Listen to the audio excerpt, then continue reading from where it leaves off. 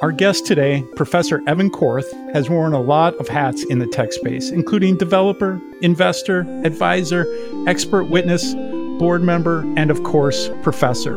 But he didn't start in tech, at least not on paper, having earned a bachelor's in accounting from my alma mater, Syracuse University, and then working as an internal control and systems coordinator, sports agent, yes, you heard that right, sports agent, and VP of operations for Bruce Levy Associates, a sports agency. After working there for 8 years, during which he went back to NYU to get his computer science degree, Evan landed his first job as a developer and started teaching computer science at New York University, or NYU as many of you know it. Over the years, he's worked for venture capital firms, started 2 tech nonprofits, and sat on the boards of several for-profit and nonprofit companies. These days, he continues to teach at NYU and runs a tech consultancy firm named TechGrok. Please stay with us as we sync up with Professor Evan Korth and hear how this one-time accounting major and sports agent built a career in computer science. You're listening to the Develomentor podcast, hosted by Grant Ingersoll. We have one goal on the show, to help you build a successful career in tech, no matter where you're from or where you're going. We do this by showcasing interesting people working across a variety of roles in tech and deep dive into their why. If you want to learn more, please visit our website at develomentor.com or follow us on Twitter at Develomentor.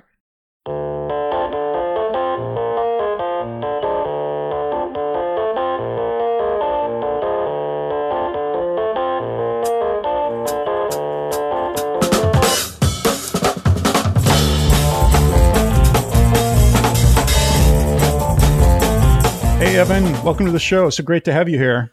Hey, Grant. Thanks for having me. Now, I trust you're doing okay. I believe because you teach up at NYU, I believe you're living up in New York City, I assume, as well. That's right? Oh, I've been a New York City resident for 26 years, but a week before they shut down New York, moved up to Woodstock, New York, and looking forward to my return to New York City. But right now, I'm a full-time resident in Woodstock. Well, that's a fantastic place to be. I lived upstate in Syracuse for 10 years, and I've visited that area quite a few times. So it's just gorgeous, especially this time of year, I imagine. Absolutely. My family and I were just on a hike on a giant ledge this weekend, and foliage is just maybe a week away from peak. Yeah, fantastic. I do encourage all of our listeners, if you can get a chance, go visit, although don't trample everything by going there. But it is a beautiful area.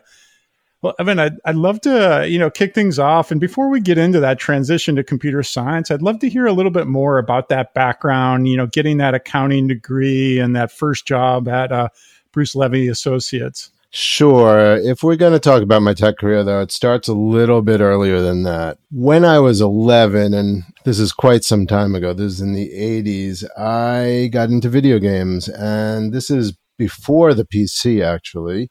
And I wanted a computer so I could play video games. And my parents didn't really want to buy me a computer at that point. So I lied about my age, and I got myself a paper route at 11 years old. I was supposed to be 12, and I took a big route because I wanted to buy a good computer.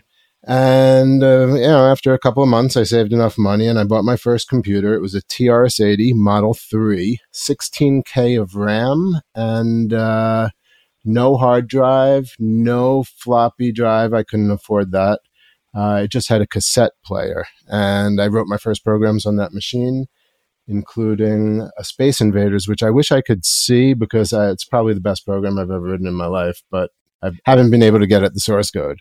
But anyway, most kids, I didn't stay focused on that starting at 11, and I lost my way temporarily in technology and ended up majoring in accounting in Syracuse because I was good with numbers and seemed like a good thing to do.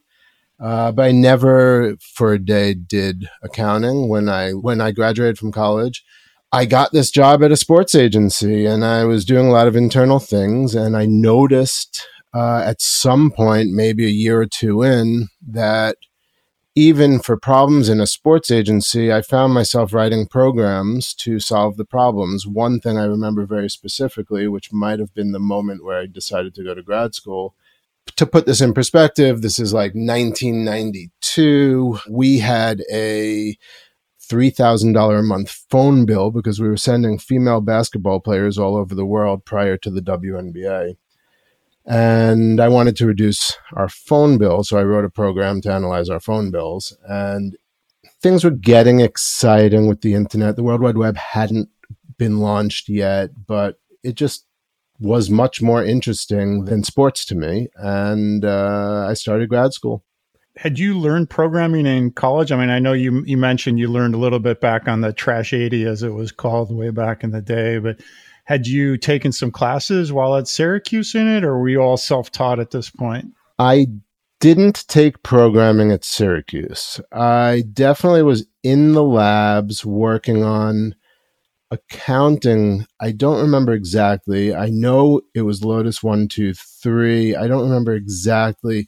I think it had templates that we were modifying for accounting assignments. So I did go to the computer lab, and I might have written a few small programs, but I didn't take any programming classes. Yeah. Well, so now you're at Levy Associates, you're writing code, you're analyzing this stuff, but sports agent, I mean, I get like you're working in the operations behind the scenes. Like, did you get pulled into a few deals, or how did you actually have that bit? Because I think that was maybe just for a year or so. Again, because I was the most computer literate person there, I had written some Word templates basically to do our contracts, and I ended up getting involved in negotiating some deals. You know, again, pre-World Wide Web, I had this opportunity to be doing deals all over the world. So I've always been business inclined. Technology isn't my only interest. I ended up, it was a great experience because I was negotiating deals. I'd be screaming at an Italian team 1 minute, and then I'd hang up the phone and be very polite with a Japanese team the next minute. It was great fun. I learned a lot about cultures. And again, that's available to young people these days, but it wasn't so easy to get an opportunity to deal with so many different cultures when I was a younger person. Yeah, that's fantastic. And I imagine too, at least for me being a sports junkie, there's always a little bit of that. Oh, that could be fun, even though I was never good enough to play pro. I could see that it'd be a lot of fun just being around and in sports a lot. So, it's funny. I was never much of a sports fan or an athlete. And I think that's why I was good at doing the deals, because I wasn't emotionally attached to any of the teams at the time. Yeah, that's fantastic. Well, so and I think while in this job, that's when you decided to also then go back. You've got, it sounds like you're starting to program. Is this about when you go and get your degree in computer science? Kind of walk me through this transition now that led you to be like, okay, I'm going to go for this full time and work as a programmer and developer and professor. I think I went to school for the knowledge, not necessarily to become a developer and a professor. Definitely not to become a professor. I'll talk about that in a minute. I went back to school because I wanted the knowledge. I thought machines were cool, and I wanted to become more of a master of them. And, it took me a long time. I took one class a semester for 6 or 7 years. So I was mostly working, going to school at night. But the good part of that is it lets you really focus on each topic. So, those were definitely years that I was very busy, but it was also, intellectually rewarding. Yeah. So basically you were working all day for Bruce Levy and then taking night classes and or fitting that into your schedule whenever and studying nights and weekends. Precisely. Spending a lot of time in the NYU library reading computer science books.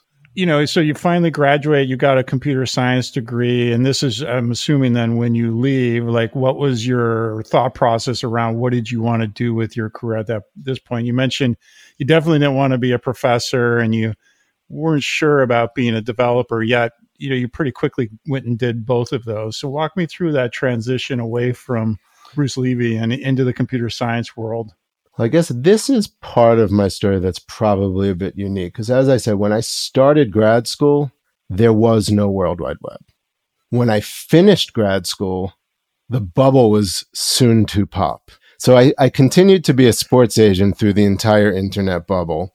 And then the perfect timing that I had, I joined pretty much in May 2000. I joined a company called Afternic.com. So the bubble had already started to deflate. And fortunately for me, we ended up still having a successful outcome. We were sold to a company called Register.com, which was a public company back then.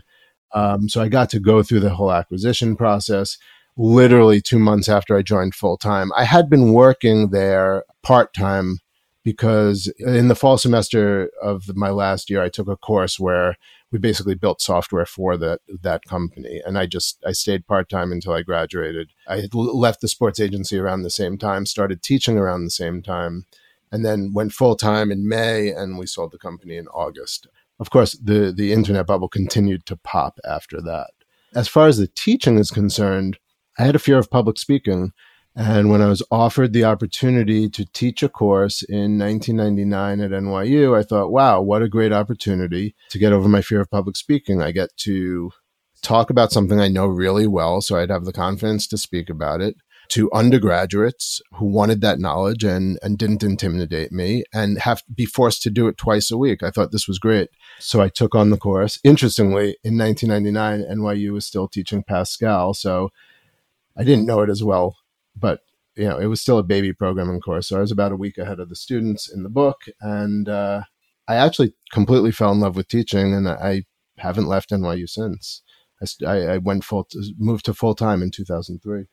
Yeah, wow, that's fantastic. Well, and as I understand, I've worked in academia. I worked at Syracuse actually for a few years after, and it's not all that common for you to graduate from a place and then go work for that same university. How did that actually come about? I'm kind of curious as to what was underneath all of that. There are quite a few members of our faculty who have graduated from NYU on the teaching faculty side. So I'm a clinical professor, which means I teach and I'm not required to do research. I've done a handful of research in computer science education, but I don't do highly technical computer science research. Like I said, I started as an adjunct, and then in 2003, we had a lot of adjuncts prior to that. We decided, the department, it wasn't we at the time, decided they wanted full-time faculty members that would be there to mentor students quite a bit. And I was one of the lucky ones that got one of the full-time jobs. Interesting. Take a moment real quick for our listeners and explain these three different tracks, if you will, as I understand it. And perhaps there's more that I'm missing, but there's adjunct, which is basically the precursor to the clinical. And then there's the tenure track, the ones doing research. Is that the right nuance or subtlety there? I would say it like this. An adjunct is a part-time professor. At NYU, we have three tracks. There's the traditional tenure track faculty member, which is someone who does research and teaches. There's the research professor, who is likely on soft money, that is just there to do research and doesn't have teaching responsibilities. And there's the clinical track, which is the one that I'm on, where your primary responsibility is teaching. Interesting. But then you're still allowed to, and we'll get to it here in a minute, but you're allowed to then consult on the side or have kind of some of these other things, because sprinkled throughout all of your career then is all of these other things, which, is really kind of my next question here, is you've held down a number of these other jobs throughout your career. You've been advisor, chief scientist, and investor is not really a job per se, but I'm curious, it is and it isn't, but you know what I mean? I'm curious as to how do all of these tie together? How do you think about these inflection points throughout your career? So everything on that list, with 1.5 exceptions, has been a part-time responsibility. So, I would occasionally take an expert witness case and, work maybe 1 day a week on that. When we started HackNY in 2010, that certainly wasn't a full-time gig. The one time I did take a temporary leave from NYU was to co-found CSNYC with Fred Wilson, and I worked as executive director for the first 3 years of that organization. So that one required my full-time attention. So that's the only time I've actually taken a leave from it. And so you've been full-time as the professor throughout all of this, and then working on these other part-time to scratch that business itch, perhaps, as you mentioned earlier. Is that right? That's right. Yeah, fantastic. Well, so, you founded actually 2 nonprofits. I didn't get, you mentioned the acronym there. I think it's the NYC Foundation for Computer Science Education. Is that the CSN? I mean, I'm not even remembering that. Yes. It's quite confusing, and it has been since we launched. And then you have Hack NY as well. Well, tell me about what each of these nonprofits do, and what inspired you to actually go that route. When I went full-time in 2003, it was the height of the dark days of the New York City startup ecosystem, as I like to call it. So after the internet bubble popped, the dominant story in the media was all of our jobs are being outsourced. Parents got this message that they shouldn't send their kids to school for computer science. The storyline was largely BS. I would say close to 100% of our students found jobs. Most of those jobs were on Wall Street or in the financial sector outside of Wall Street. And because I had a startup experience and, I was the faculty advisor to the ACM club and I was the coach of the programming team, I spent a lot of time at NYU mentoring students. I sort of became a professor that the students would find if they wanted to do things outside of banking. This is around the time that Andrew Montalenti, who introduced us, went through the NYU program. And he was one of the students that I ended up getting close to during this time. I helped students here and there find jobs at startup companies or start their own companies.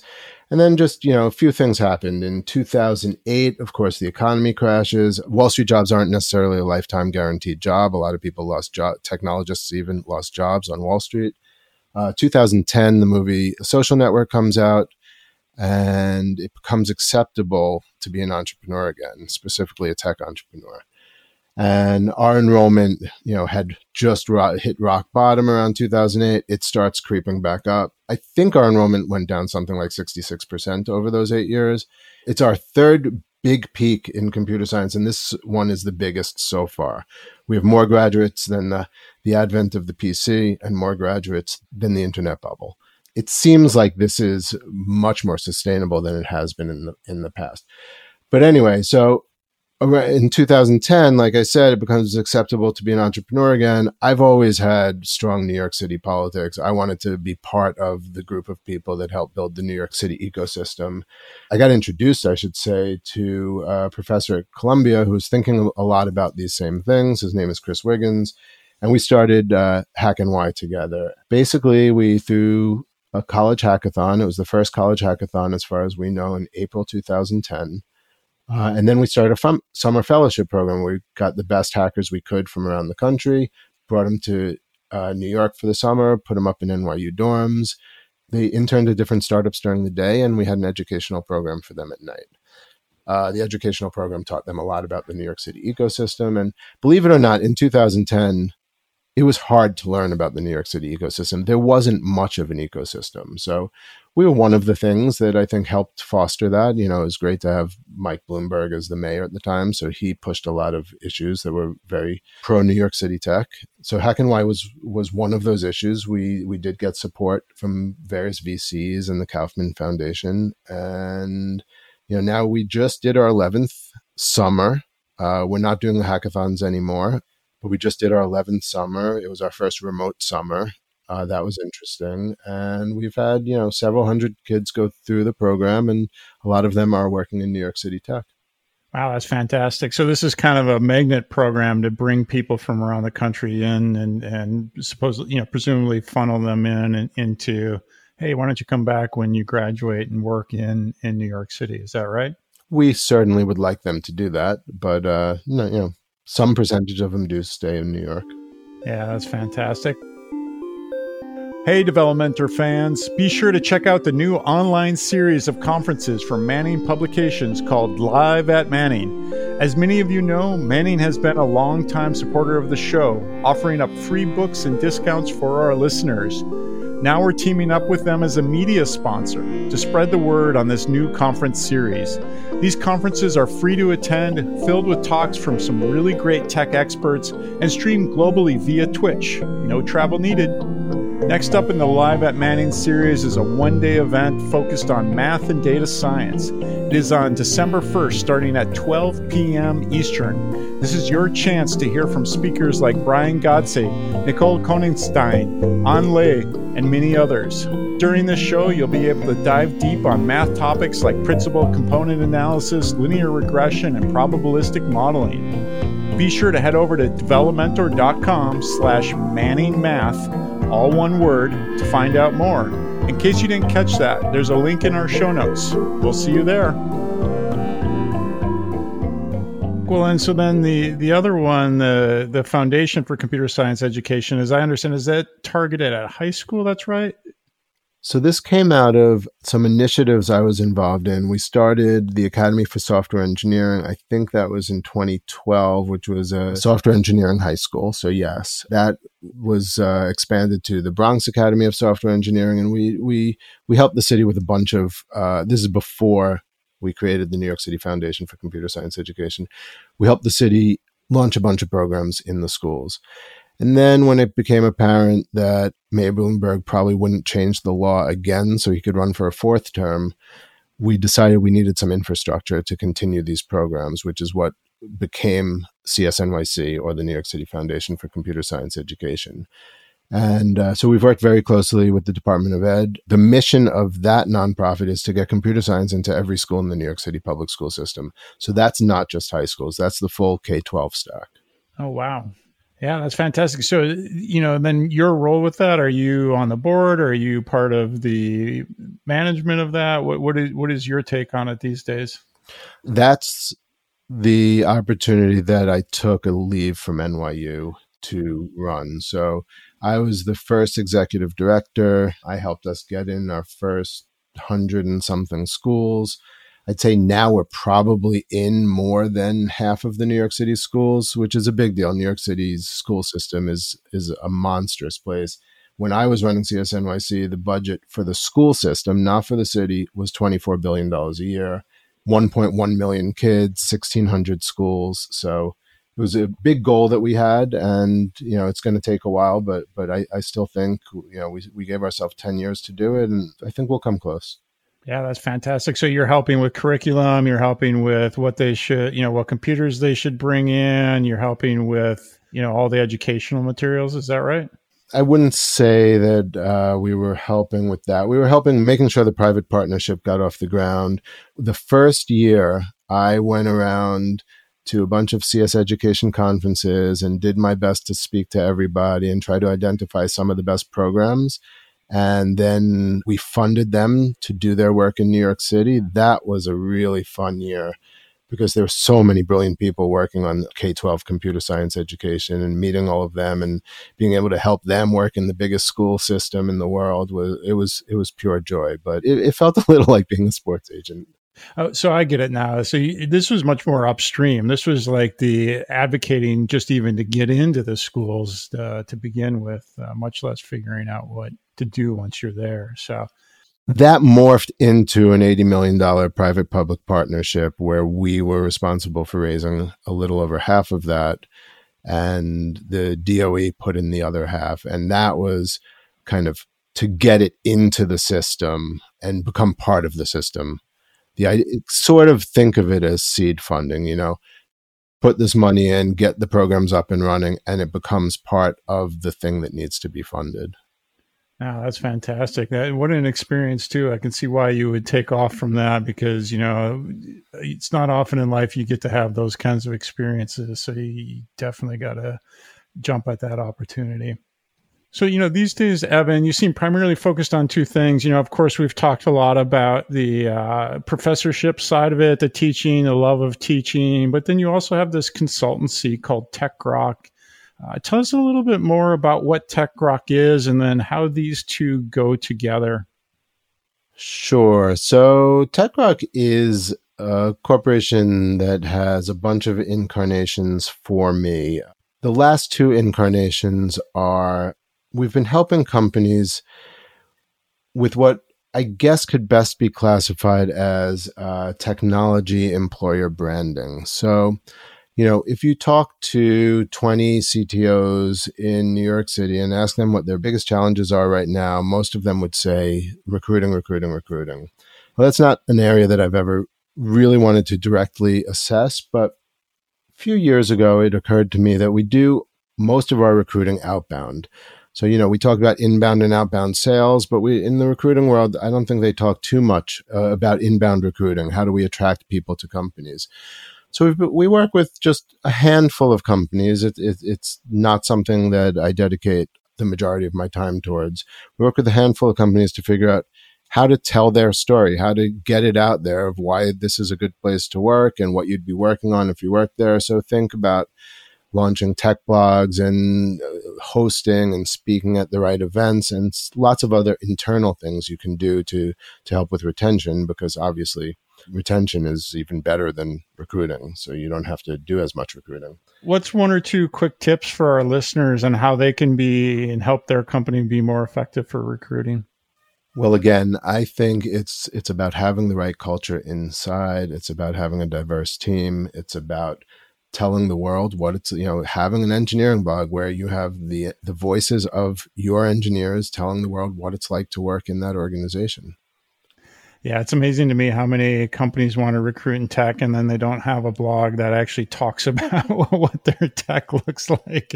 I mean, it's such an easy thing to do. I know most developers, they go look for that kind of stuff because they want to know whether, what they're going to be working on. What's the stack? What are the problems these companies are facing? So, yeah, no, that's fantastic. Evan, I like to ask my guests this one question that kind of goes to something like this. Jobs and careers aren't all sunshine and rainbows. You've been a professor for a while now. What's the best thing about being a professor? And what do you find, challenging about being a professor? Outside of, obviously the specifics at NYU, but from a more abstract sense.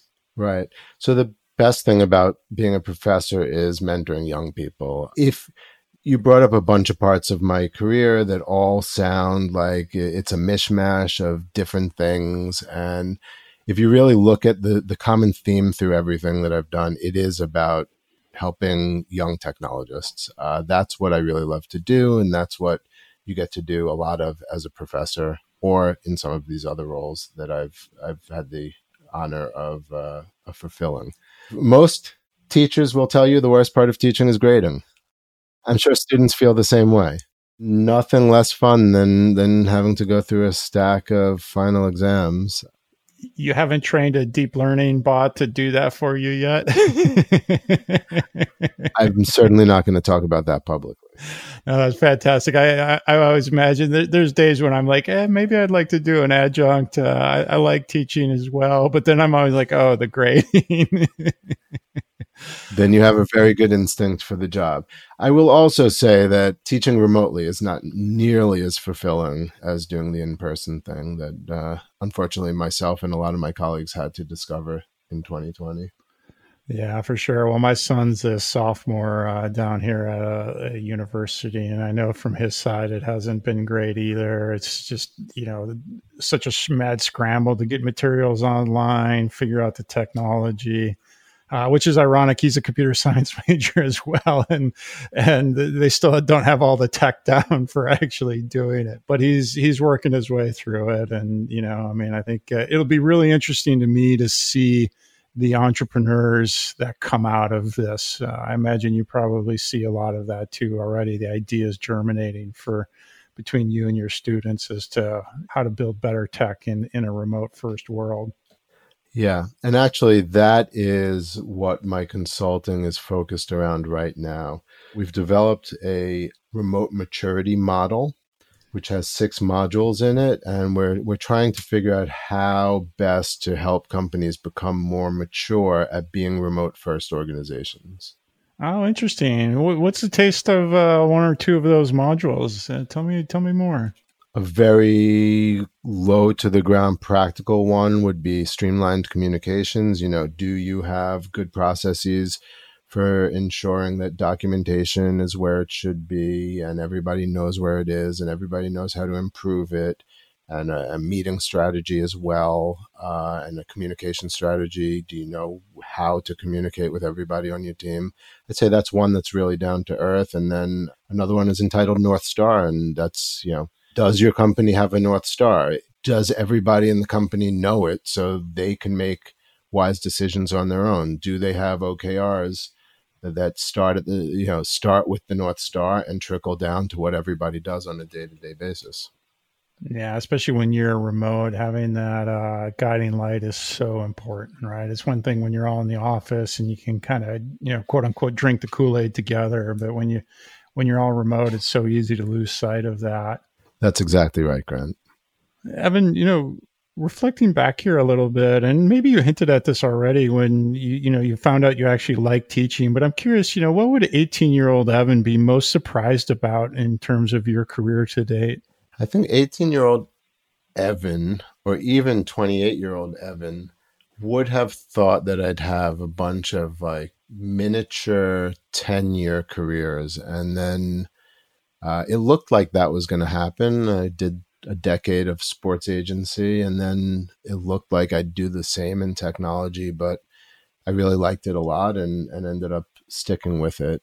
Oh, interesting. Was there some basis behind that? I'm curious. I think like most people, I have a lot of interest and thought that I would want to tickle a bunch of them in different sectors. It turns out what's great about technology is you can be involved in lots of different sectors without losing the technologist thread in your career.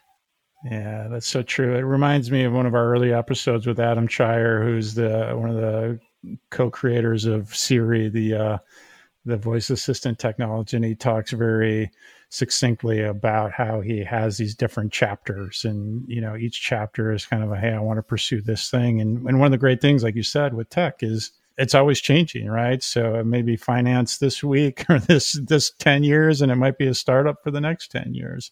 Speaking of that, obviously 2020 is a little bit weird, but how do you see this role of being a professor in computer science changing in the coming years?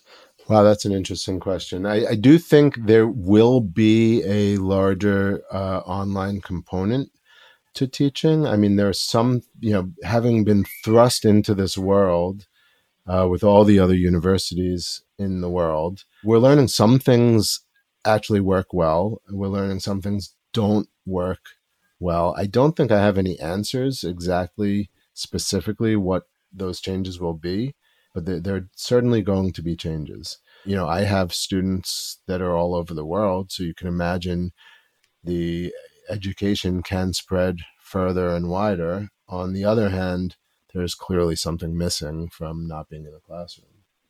Yeah, for sure. Well, and somebody needs to solve the physics of time zones as well so that we can all be on together. Yeah. Final two questions for you here, Evan, and I'll let you get on with your day. You spend a lot of time mentoring students and kind of teaching them computer science, but I'm sure also you spend some time teaching them what it's like to work in the real world. What's your best career advice for them? What do you try to instill in them as, hey, here's how you go be a working software engineer or working product manager in the real world? I mean, it's probably a little bit cliche, but again, because technologists could work on so many different types of problems, I try to get them to follow their passions and to do things that are really meaningful to them, because again, it's cliche, but if you do something you love, it's you want to work on it nonstop for a long time. Yeah, for sure. Well, and as you've illuminated earlier, in tech, even that can change. And so you're still on a really solid foundation there. I very much appreciate you sharing that with you. Learning how to program a machine has opened the entire world to me. I've discussed a bunch of them, so many great experiences professionally, and it all came down to having a computer science education. Yeah, that's fantastic. That's the same for me as well. And much like you, I've had the opportunity to travel the world, talk tech with people all around the world, share ideas, share programs. So you couldn't be more spot on. Evan, I want to thank you so much for your time and joining me here. Final question, total softball for you. Where can our listeners best follow you, learn more from you, perhaps sign up for one of those classes in the future with you? I mean, really, I'm an old school guy. Just email ekorth@gmail.com and you'll get to me. That's fantastic. And for our listeners, we'll be sure to put that in the show notes as well as link up Evan's profile so that you can see what he's up to these days. Evan, thank you again so much for joining me. My pleasure. Thanks a lot, Grant. Thank you for taking the time to listen to the Develomentor podcast. If you like the show, please subscribe on Apple Podcasts or your favorite podcast app. Even better, please leave us a review. If you want to hear older episodes, leave feedback, or sign up to be a guest, please visit us at develomentor.com. If you'd like to support the show, there are 3 ways you can help out. 1. Make a donation via Patreon. 2. If you're a software engineer looking for your next gig and wanting to practice interviewing, use our referral link to the interviewing.io platform. And 3. Buy your next tech book from Manning Publications using our affiliate link. All of those links can be found at develomentor.com/support-us. That's SUPPORT-US, all one word. Most importantly, if you like this show, please tell your friends. Referrals are the lifeblood of any podcast. Finally, we here at Develomentor hope that each and every episode helps you move one step closer to finding your path.